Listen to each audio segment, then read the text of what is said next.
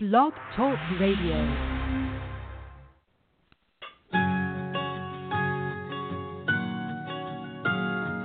There was a time I was so afraid, so scared to do what I wanted. In looking back, I can see all the mistakes that I made, and I wish that I could talk to me and tell me I can change. Don't be afraid, just walk with your head up high. Don't be afraid, just take it one step at a time. Don't give up on your dreams, no matter how small they seem. Don't be afraid.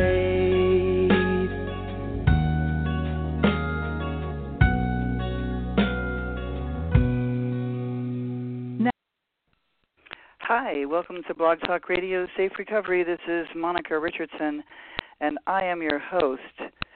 All right, so we're back. I've been off doing some podcasts for a couple of months, and we're going to begin to investigate sober living and rehab, fraud, body brokering, and kickbacks, and all kinds of fun stuff. But without any further ado, we're going to bring on Patrick Gavin Church.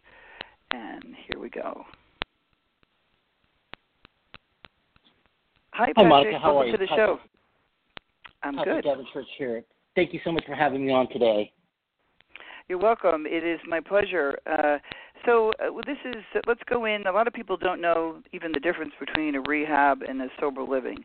So how about we just start with that? Let's explain to the listener out there what is the difference between.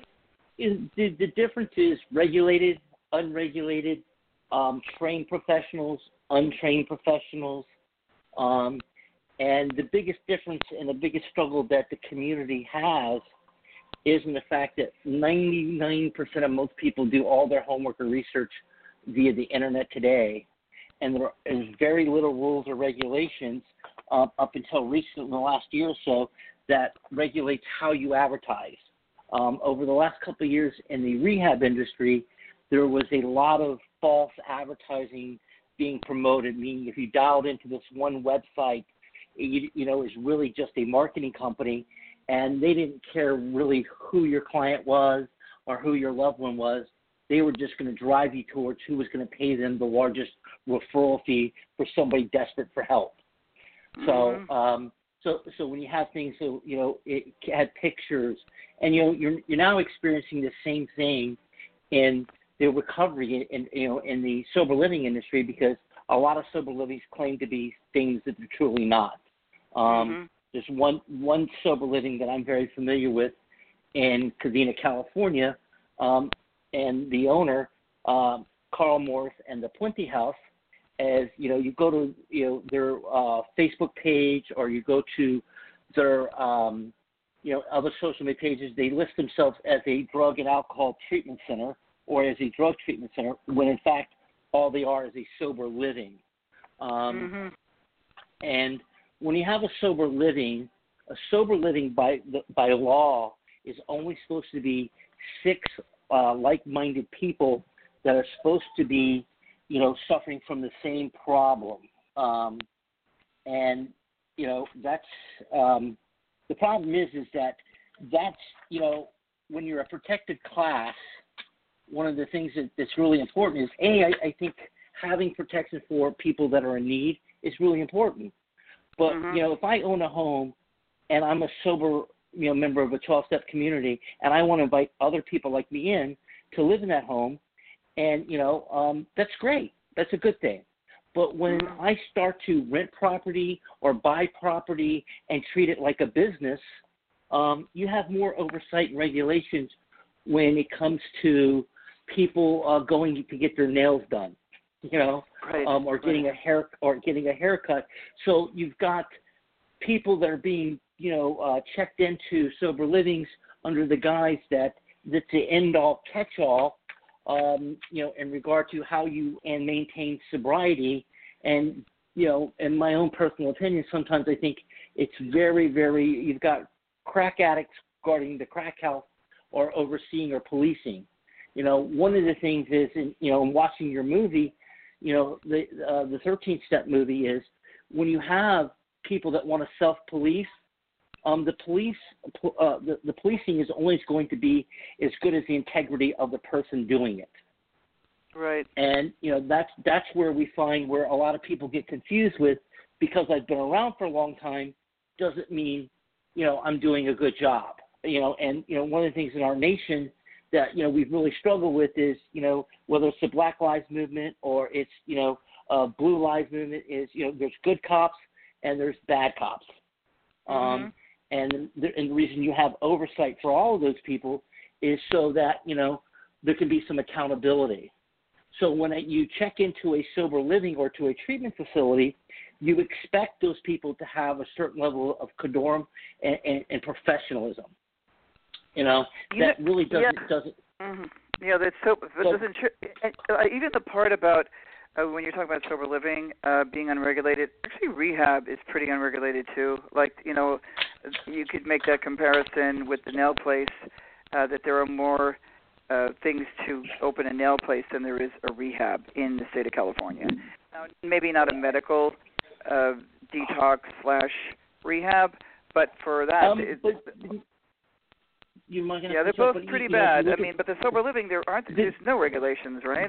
Zero. You have zero regulations. Zero, absolutely zero. And so, but once again, is when you think about the treatment facilities, is if you, and I haven't done the research on this yet, and I'm starting to compile some of the numbers. When you look at the organizations that give the certification, is if I want to be a doctor, I've got to go to undergraduate school. I then have to do a medical school and then an intern, and then I finally get my doctor's license. Or if I want to go to law school, I've got to usually go to undergraduate school, and then I go to law school, and then I have to pass the bar before I can become considered a professional or to be licensed to actually conduct myself as a professional. If I want to be a real estate, once again, I'm selling houses or renting houses. It requires me to have a real estate license. And, they do a moral and a background check.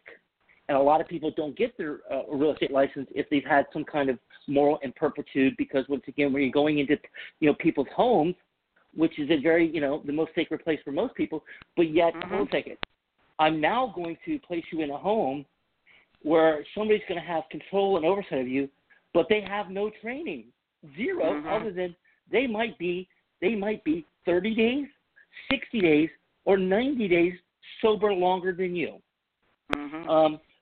There's a organization that just started up recently called the National Sober Living Association, and one of it is when it talks about its requirements, and I'm going to read right from their website.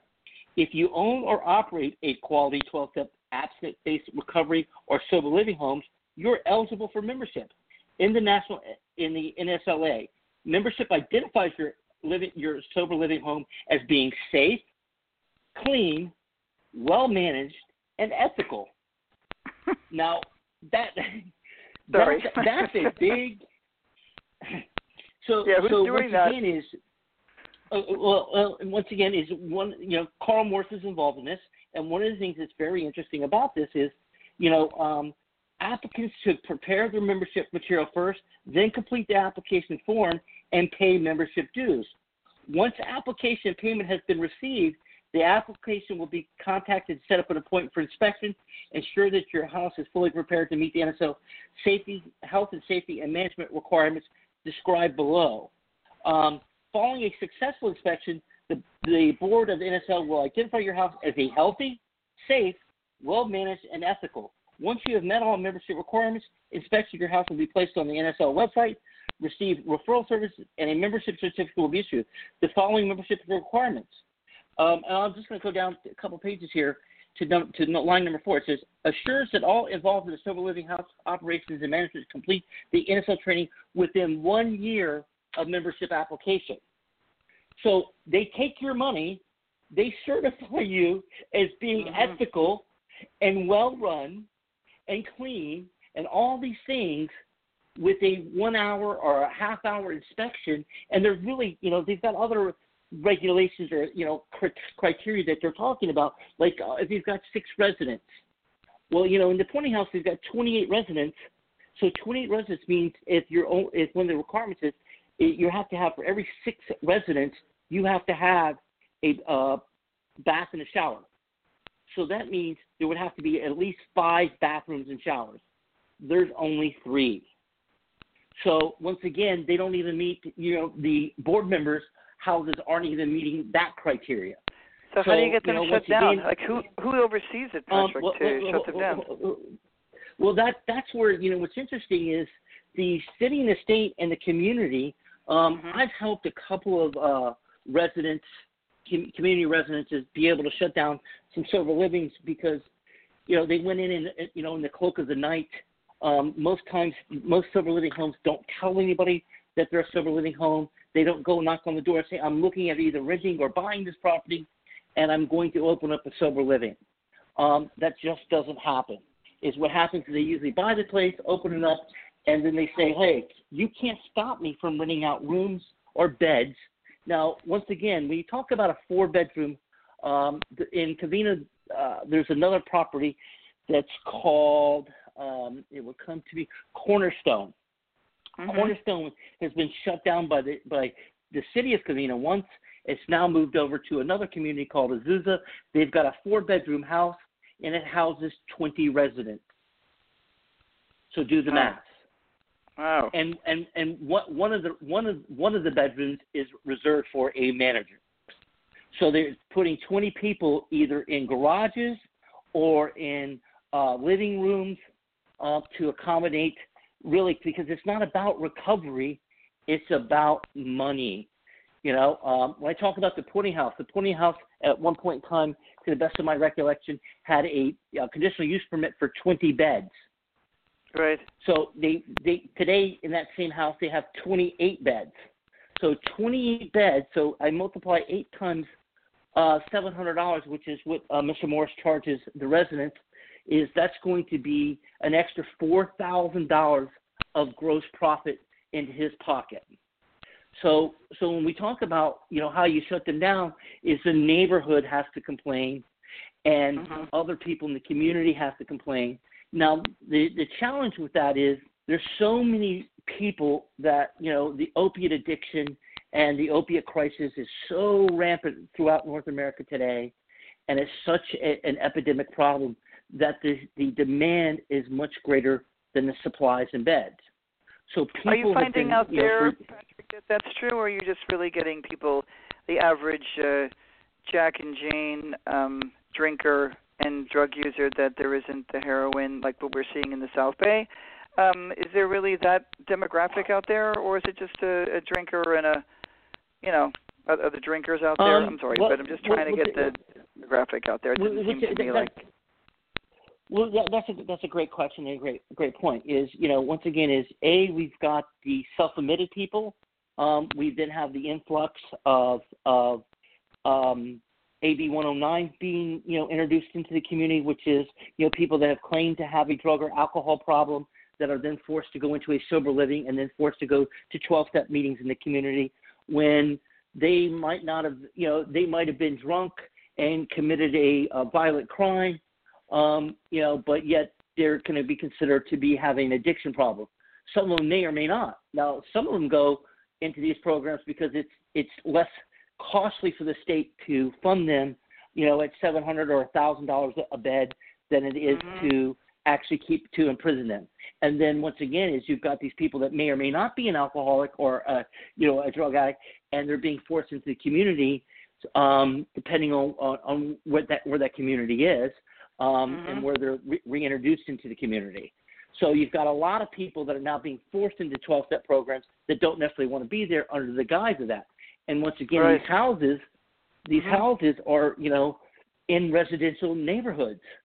Usually when you talk about board and care facilities, a board and care facility usually means if you have more than 6 residents that aren't related, and then you have to have certain, fire suppression systems.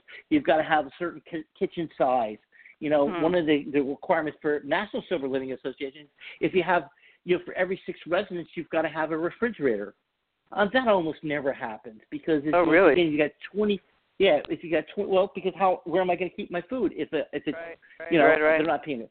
So and one of the points is, and this goes on whether it's in Malibu or in San Gabriel Valley in Covina, California, because it's, once again, there's just as much money at the lower end of the spectrum than there is at the top of the spectrum.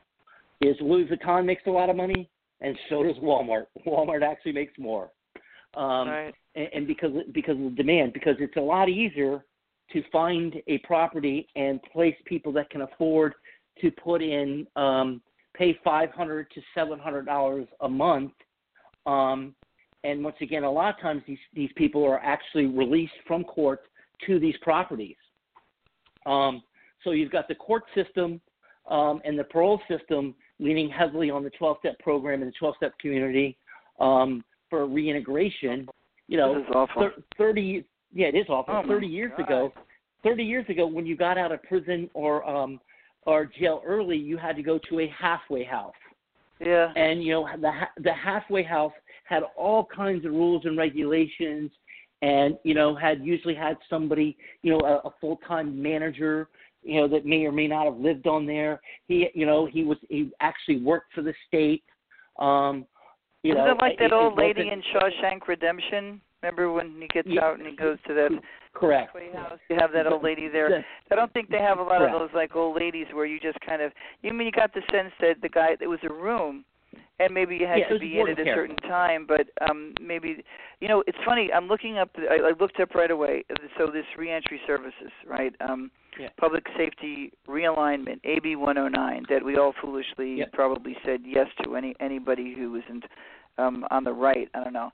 But it's really scary because it talks about these individuals are eligible for local supervision if their most recent conviction was nonviolent, non-serious. What do they mean by that? Non-sexual offense. In addition to those being supervised by probation, as PRCS, additional offenders are serving their sentences in our local, blah, blah, blah.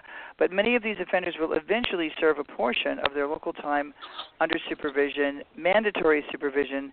So what it says, these people are going into sober livings, Patrick? Is that what you're saying to me? Correct. Yes, those people are going That's right pretty into outrageous. Yeah, they're using... Now, hold on a second now. Yeah. Well, that's really... I mean, I do know that already, but it's still shocking for me to hear it. Well, here, I'm going to read another paragraph from the National Sober Living Association's website.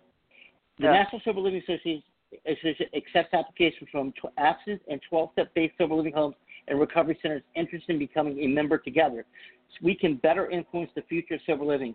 Since sober living homes are largely unregulated, it is vital that we as an industry remain vigilant in self-policing to ensure high quality and the standards of sober living homes are maintained.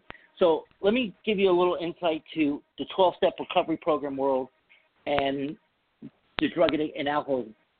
Drug addicts and alcoholics absolutely are the worst people in the world to self-regulate.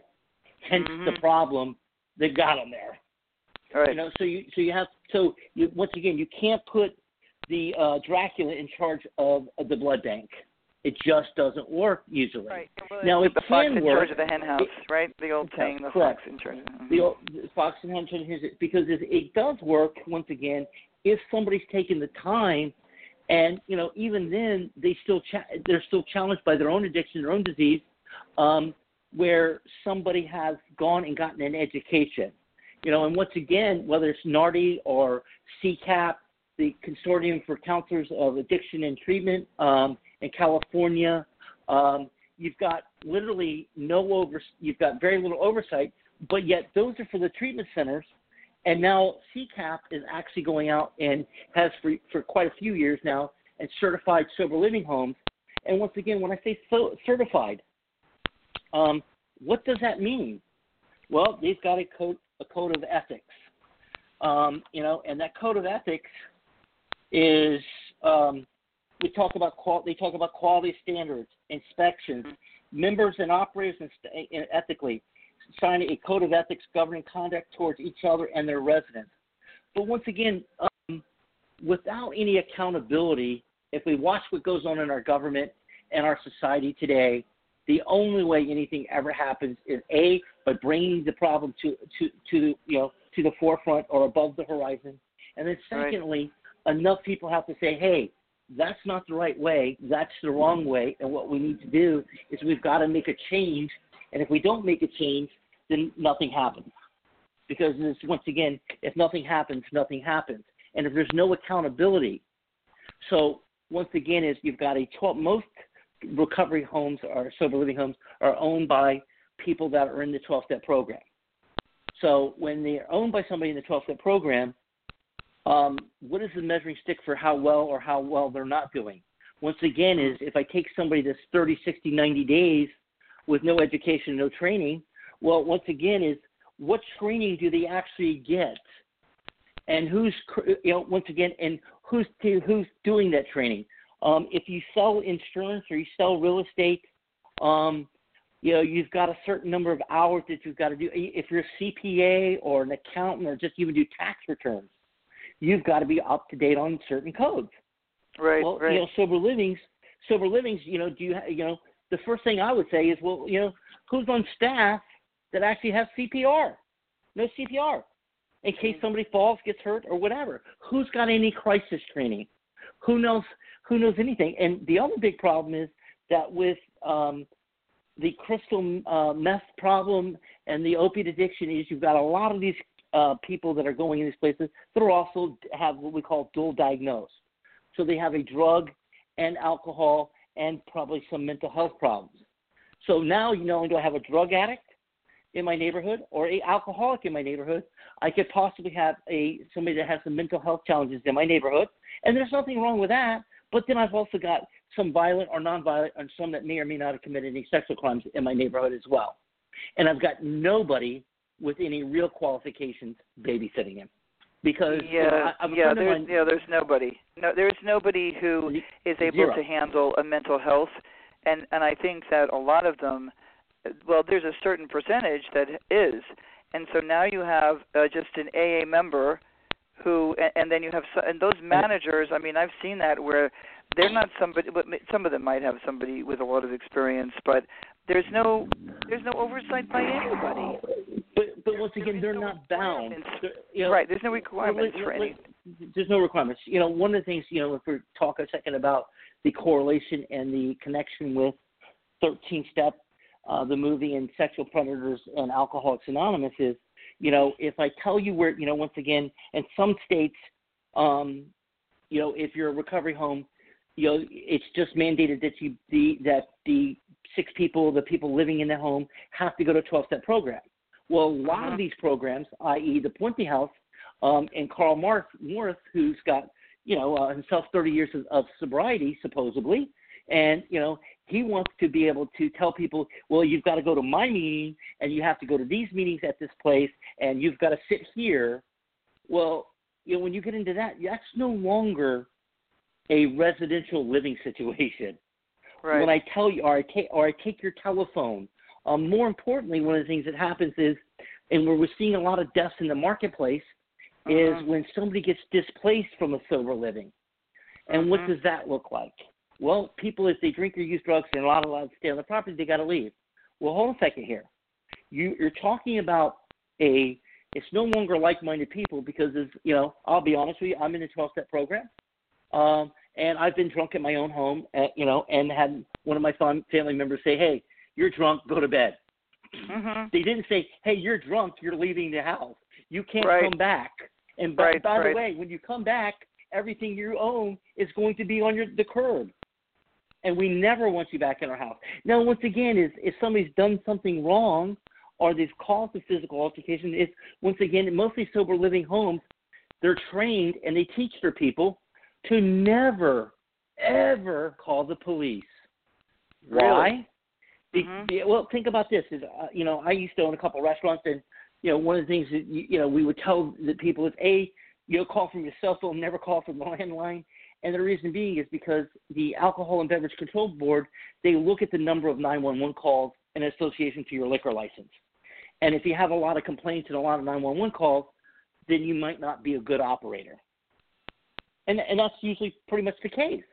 The more the police show up, then usually means that something's going on. And and once again, whether it's drug use in the house, drinking in the house, once again is depending on if somebody's newly sober, and let's say it's Tommy's the manager, and Tommy's got 90 days, and Tommy decides that in 90 days I'm going to jump into a romantic relationship with Susie, who's goes to the same Milano club, and she's not talking to me or treating me the way she is. So now I'm in a bad mood, and now I start picking on all the other residents.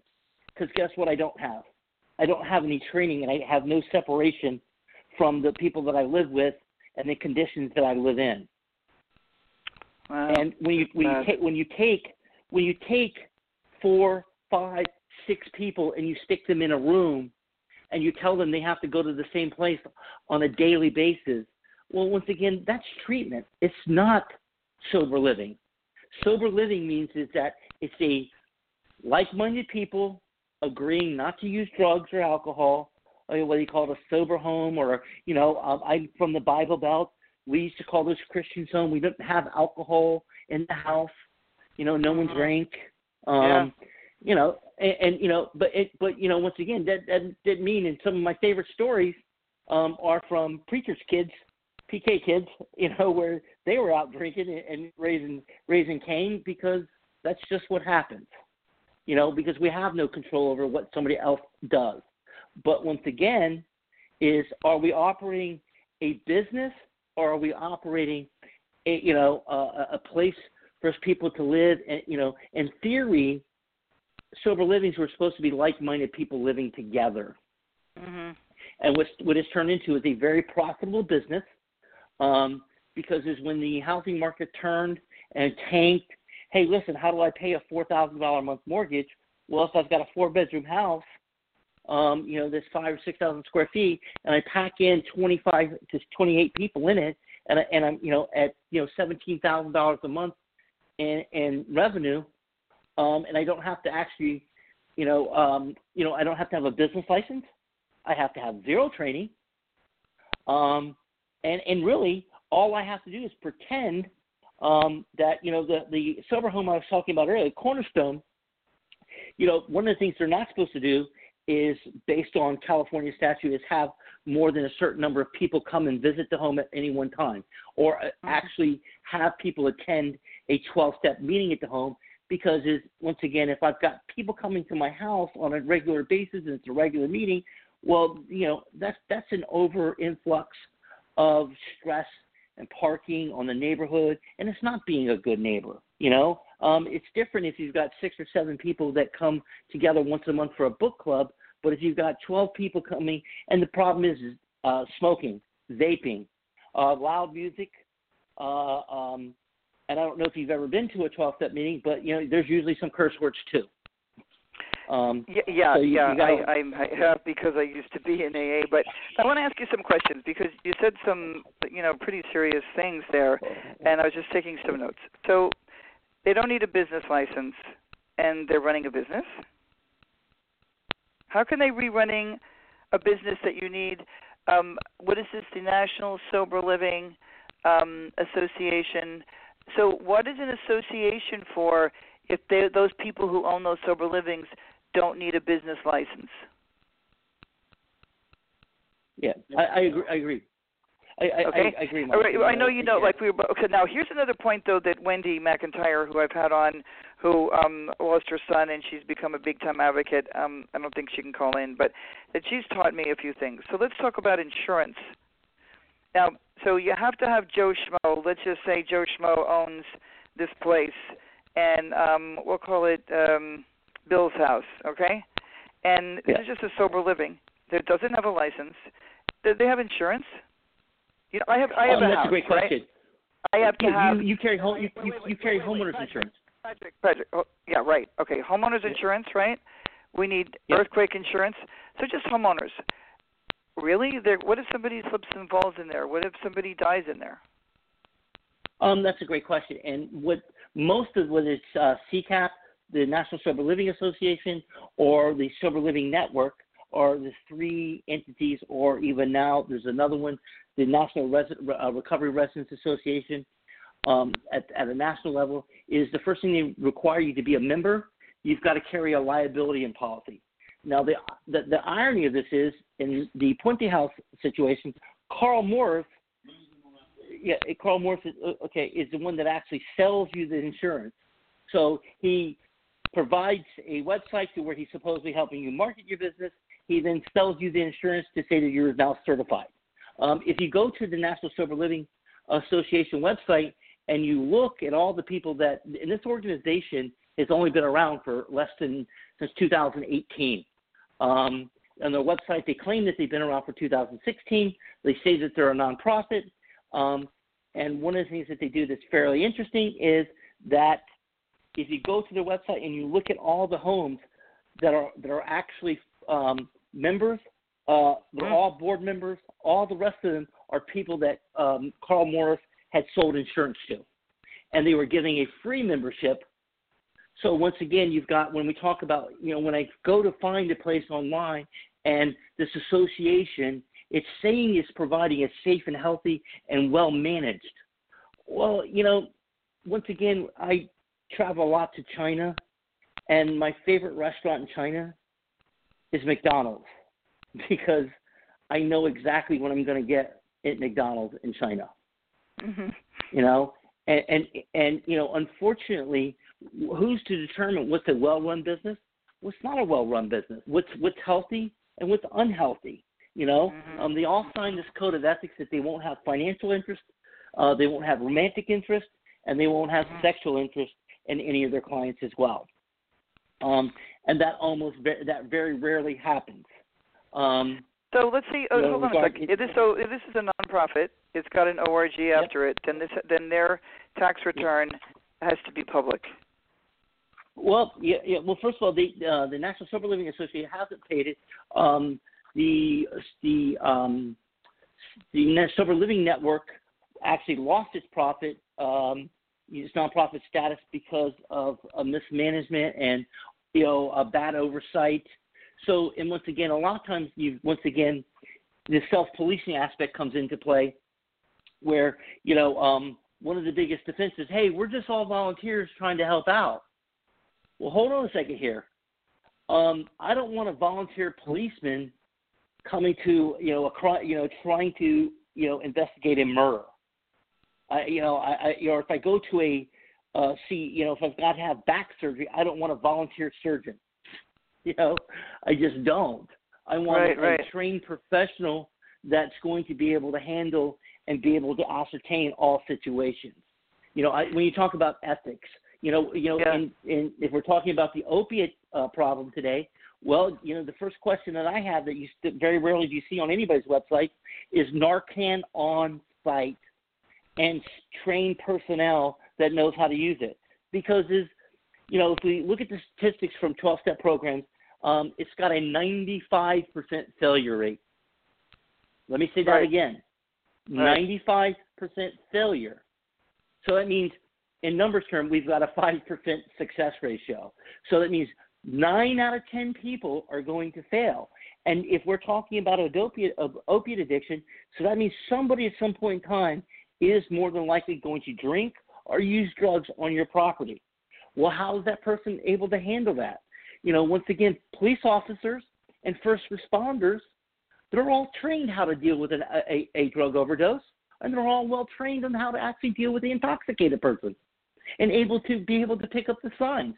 The biggest thing that police are struggling with today is how do we ascertain if somebody's actually under the influence. We think about the 502 term here in California years ago meant somebody that was drunk driving. Mm-hmm. Well, today we call that under the influence. Well, how do I actually determine if I'm 30 days or 60 or 90 days sober, and and I'm barely learning how to chew bubble gum and walk myself at the same time. How in God's green earth am I going to determine if somebody's high or not high, or actually, do I test everybody when they come home? Well, once again, if I do, based on the statistics that they supply from the Drug and Alcohol National Drug and Alcohol Commission, is 95% failure ratio. So that means if I've got 20 residents, that means only 4 are usually going to stay sober. Now, we don't know whether it's for 5 months, 6 months, or whatever. So you've got people that are now using drugs and alcohol in the community, in the community in which they live, and with no oversight. And you've got no one there trained to actually teach or help these people on, what happens if there's a emergency situation. Yeah, you know what else, too? You got me reading this, the piece that's on the bill that passed, and there's some $12 million that was allotted for this. So you can see all these greedy people going for making their – this is just Santa Clara. I'm looking up the one, and it brought up Santa Clara's county project. Like, just to give an example, got $12 million for the fiscal year of 11 and 12. And then, it shows $886,000 for training and startup costs and a one-time allocation for $200,000 for planning expenses. And then it talked about, it never mentions AA in, there's pages and pages. It keeps talking about cognitive behavioral therapy, evidence-based, and you and I both know that AA and 12-step has nothing to do with evidence-based whatsoever. But that's the jargon. But what's even more scary, Patrick, is that there's a list of really high-level people, from the chief probation to a presiding judge to the county supervisor to the district attorney to the public defender, sheriff, the chief of police, the head of the county department of social services, the head of the county of mental health, the county department of employment, the county of alcohol and substance abuse programs, the county of education, a representative from community-based I mean, this is like a lot of people at a very high level know exactly. Okay, they know exactly what's going on then. That you're going to take these people. These are just people. These are people from prison. That these are supposed to be nonviolent, right? And nonviolent, non-sexual offenses that are going to get streamed into these places with just average Sally or Joe from the neighborhood that might have an alcohol drug problem who wanted to, or from Ohio, where the mother and father were told, "Oh, send them to California. They can help them there." Well, let's talk about there's also a further burden that's put on the community and the state of California here in California. And I'll use the Puente House as an example. The Puente House they've got 3 houses, a woman's house and 2 men's houses. And, they promote, in the business, people that are in the house and in recovery to assistant manager and then eventually become a manager. What you actually get paid is $400 if you're the manager and free rent. If you're the assistant manager, you get some money taken off your rent. So you either have volunteer based or you've got people being paid under the table. Now, some of these managers, because they're not qualified or haven't got the wherewithal, or the recovery process hasn't taken hold yet, so their only job is to manage other people in this house. And, how do they live? I've got free rent and $400. I don't know anybody that can live in California off of $100 a week. Well, they do this wonderful thing that when you check into a lot of these houses, you've got no money and no job? Great. Let's take you down to GR. We'll get you signed up for food stamps, and we'll get you signed up for, food stamps and general relief. So I now have $200 a month in food, and I've got $200 a month in cash, and I get $400 a month from my boss who's paying nothing to run his business. But, he wants to call it a business, but, once again, a restaurant that opens up, he's got to pay minimum wage whether they make it or not. You're guaranteed minimum wage if you go as a waiter at any restaurant. Well, so there's actually some. Well, we can talk about when laws, real laws that are in place that somebody could get, closed down for or shut down for. Let's talk about. So this is one thing that Wendy had taught me. So you get a loan for a house. So when you buy a house, that's going to get turned into a. You know, this person knows that they're going to open up Bill's house. Let's call it, and you have to put on that mortgage on that deed. Let's talk about the property in Covina called Cornerstone. Okay. The manager and owner of Cornerstone property is on I forget the name of the street the house is on. He bought the house and it was on a VA loan and it was supposed to be lived in. He never lived in it, never intended to live in it, and eventually the neighbors complained so often and so many times, and the police were there, and they had converted shacks into and barns into living conditions, and so eventually the city came in and shut them down. And when he tried to argue, they said, "Hey, we've got your mortgage papers here. You can either get prosecuted for a mortgage fraud because you have to claim what that property is going to be used for, or you can sell it and move on." Wells Fargo was involved in that, and that's the one thing that Wendy, is coming from the mortgage business, she was very, very astute on that, which a lot of these people aren't honest with if they take a loan out on the property, they're not being honest with the mortgage company and actually committing mortgage fraud. So who would you call then? You just call the bank? Once again, you would actually, what you have to do is just do a little homework, and you find out if there is a mortgage on the property through a title search, and then you call up whoever owns the actual mortgage and say, "Hey, did you know this property is being used as sober living?" No, this is supposed to be, a VA loan or XYZ loan, and somebody's supposed to be, supposed to only be used as a single family residence. And once again, here's my big stipulation. Is if it's just like-minded people, well, if the owner doesn't live there, what is it? It's a business. And why is it the sober living business?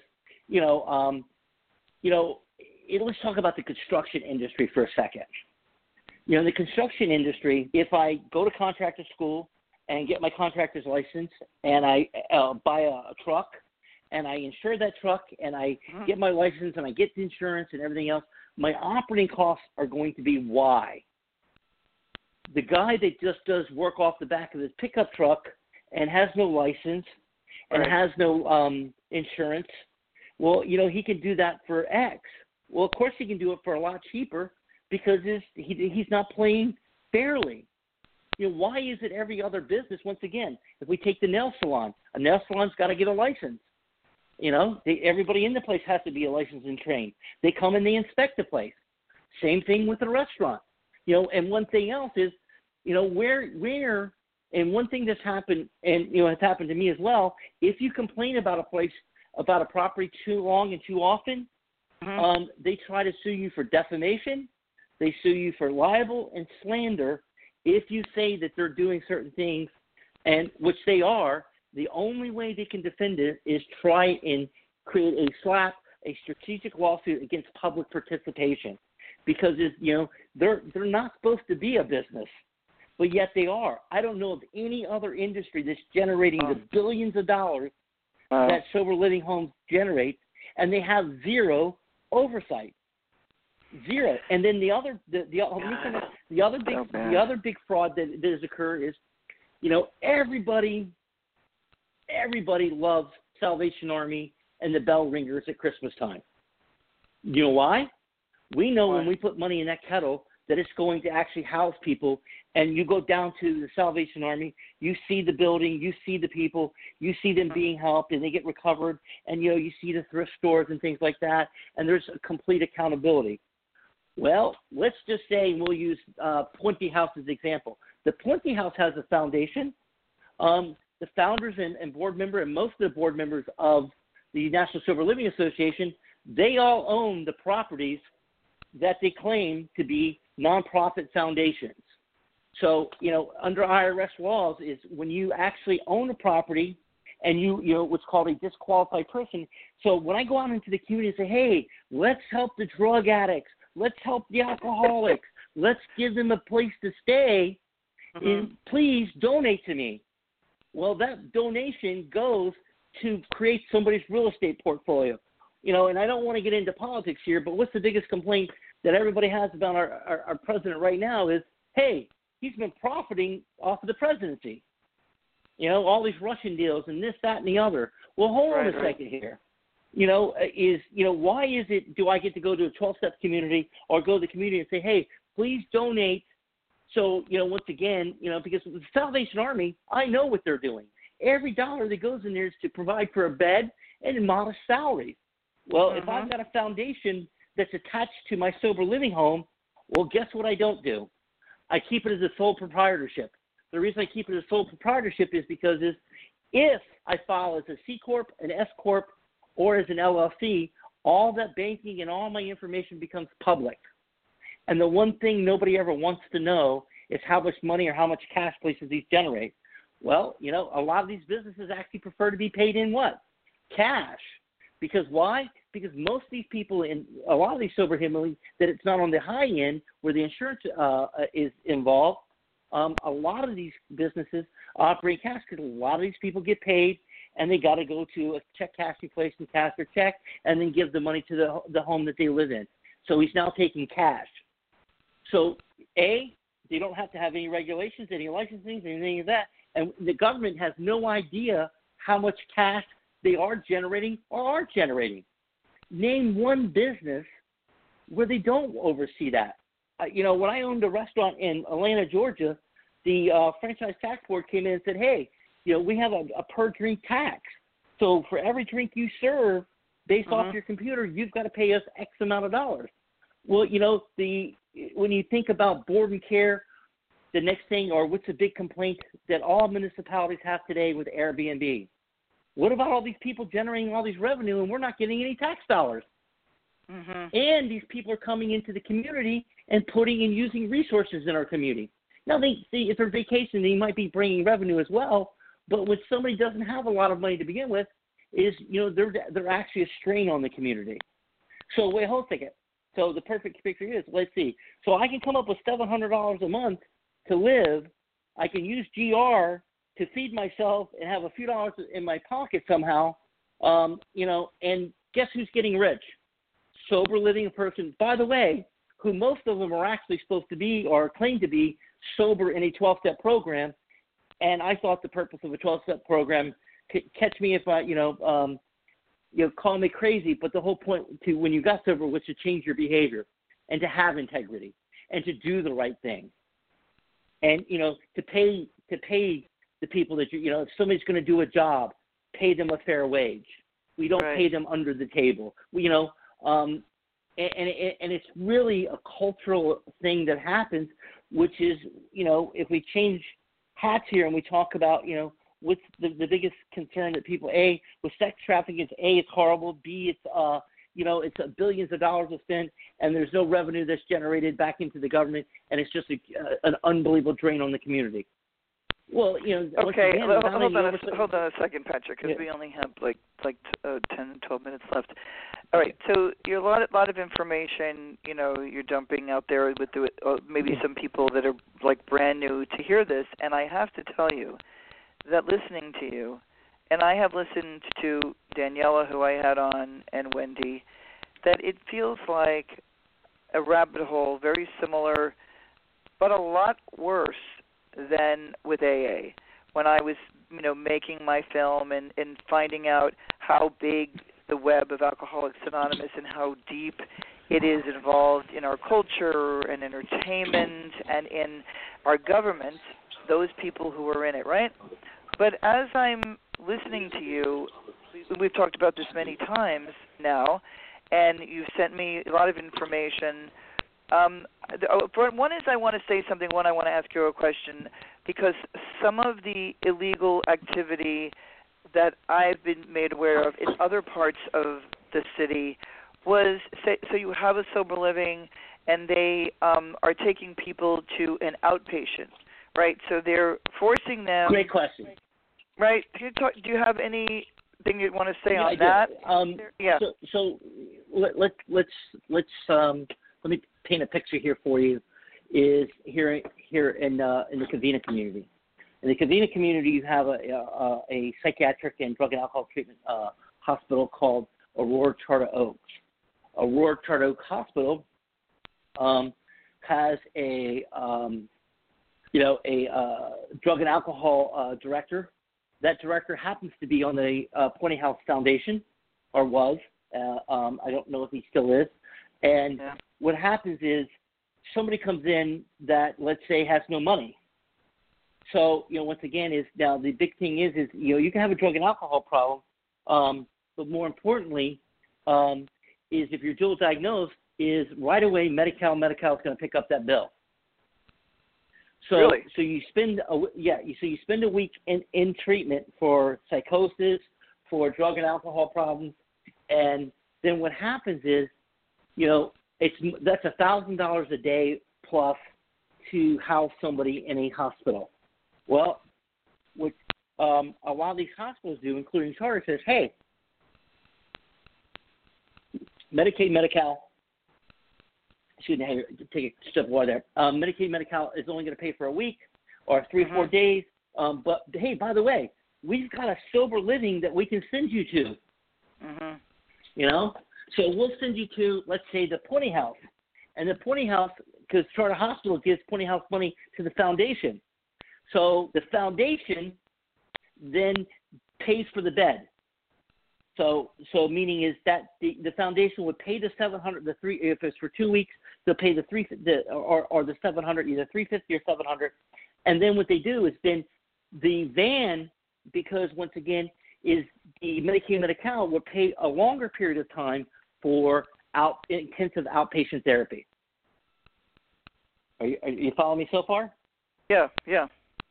Okay. So what happens with the inpatient? So then the resident is checked into the Pointing House, and that resident is then picked up by van and taken to Charter Hospital, where they go through groups all day, get the free lunch, which is not really free because the great people of California are paying for it.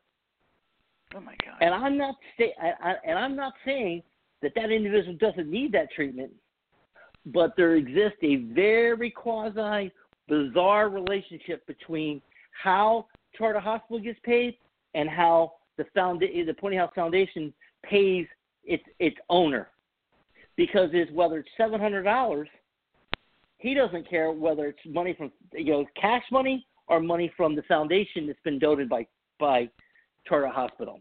It's all the same to him because he's still getting the same rack rate that you would. And the great thing about it is at a 95% success ratio, a lot of times they're renting, or are leasing or selling these beds a couple times a month. So when you look at the rack rate, is sometimes, hey, my rent's only $700 per bed, but I might be able to rent out that same bed 3 times in a month based on the supply and demand, because what happens is if the resident relapses, gets tossed out, bring a new resident in, another $700. He relapses, throw him out. Bring somebody else in. He relapses, throw him out. So that's illegal to do that. Talk to our listener about how it's illegal to throw them out. Once again, is if the client has established residency in the state of California, if you've been somewhere for more than 28 days, I believe it is, or 30 days, is you're considered a resident. If I go and live with my sister in Culver City and I'm there for 30 days, and we have a fight on the 35th day, and she calls the police, and the police say, "Hey, Mr.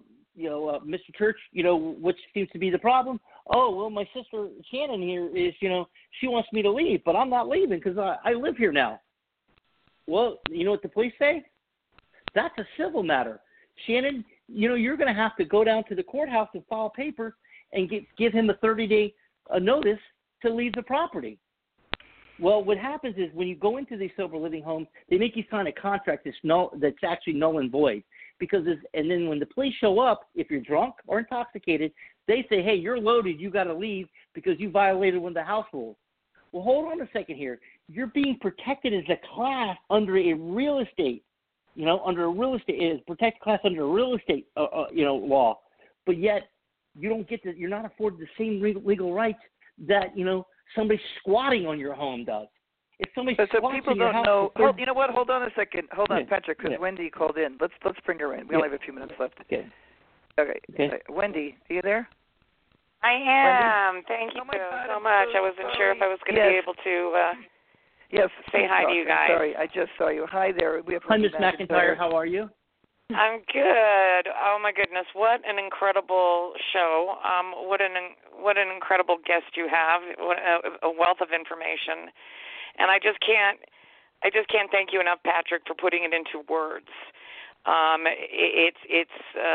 Sober living is a very interesting animal, and I know this unfortunately because my son died in one in 2004. And throughout the whole show, you've been talking a lot about the business.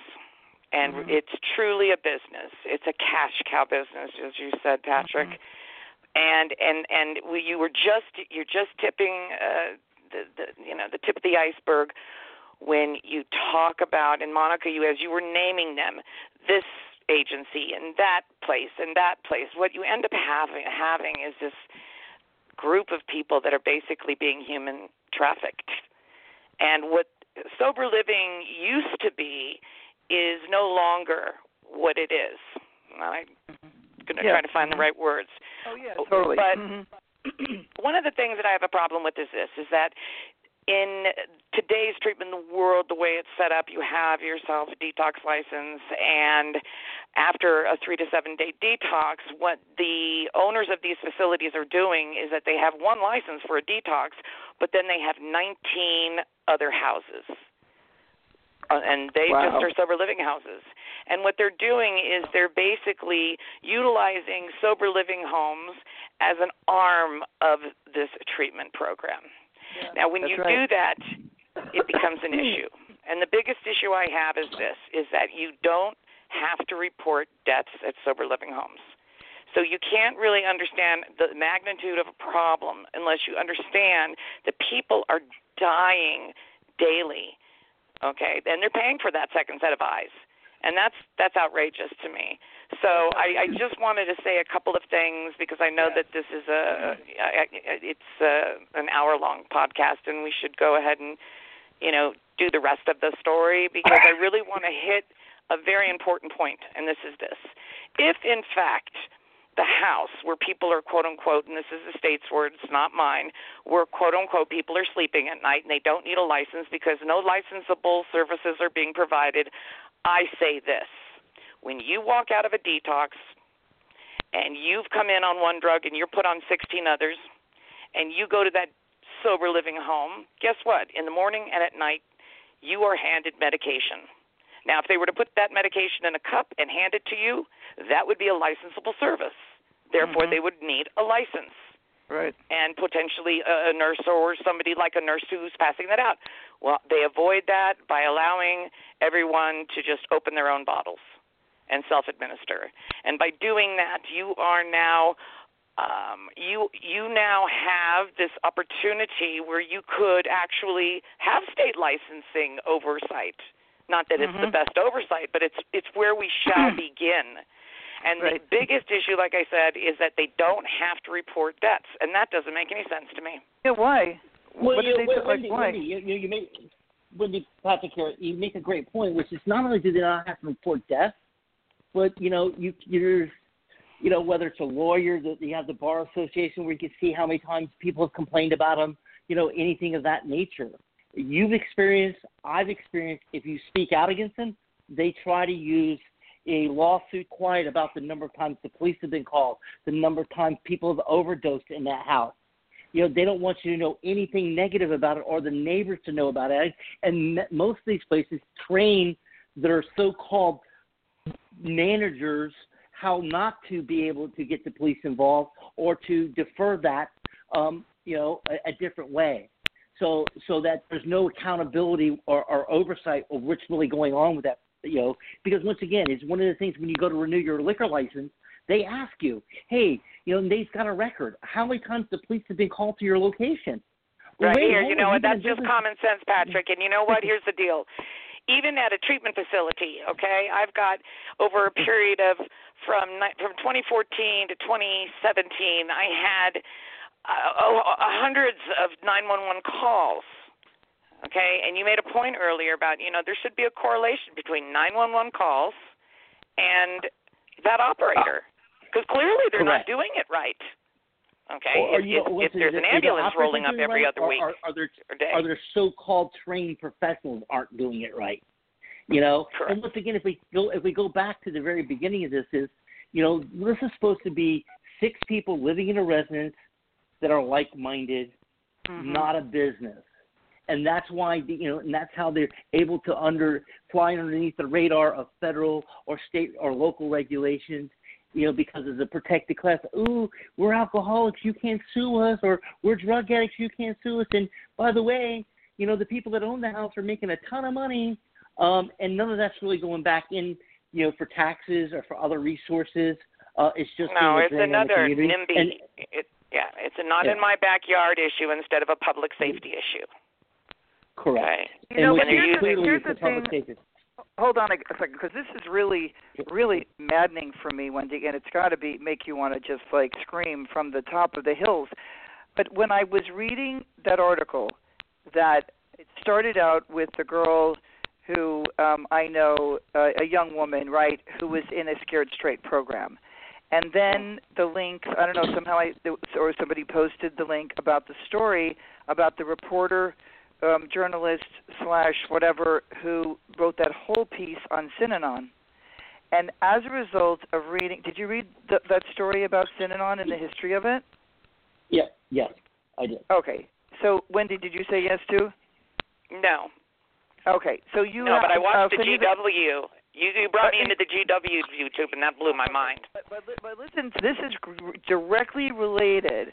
Now, it's my podcast said that it's over, but it's still recording. So let's just finish talking, and if it's still on the end, then we'll have to, we'll continue the show anyway. But let's finish talking. What was so shocking was they talked about how the governor, and it was Jerry Brown's father. Is that right? Was he once the governor of California? Yeah, Pat Brown. He made, this makes me really see how fucked up it is here. He made a pass that drug and alcohol treatment, never mind the fucking sober living places, right, that they didn't need to have the oversight of I mean, if I wish I could, I should get this, the story up, but it was so shocking to see where it began, which was either the 50s or was it the 60s, 1960s.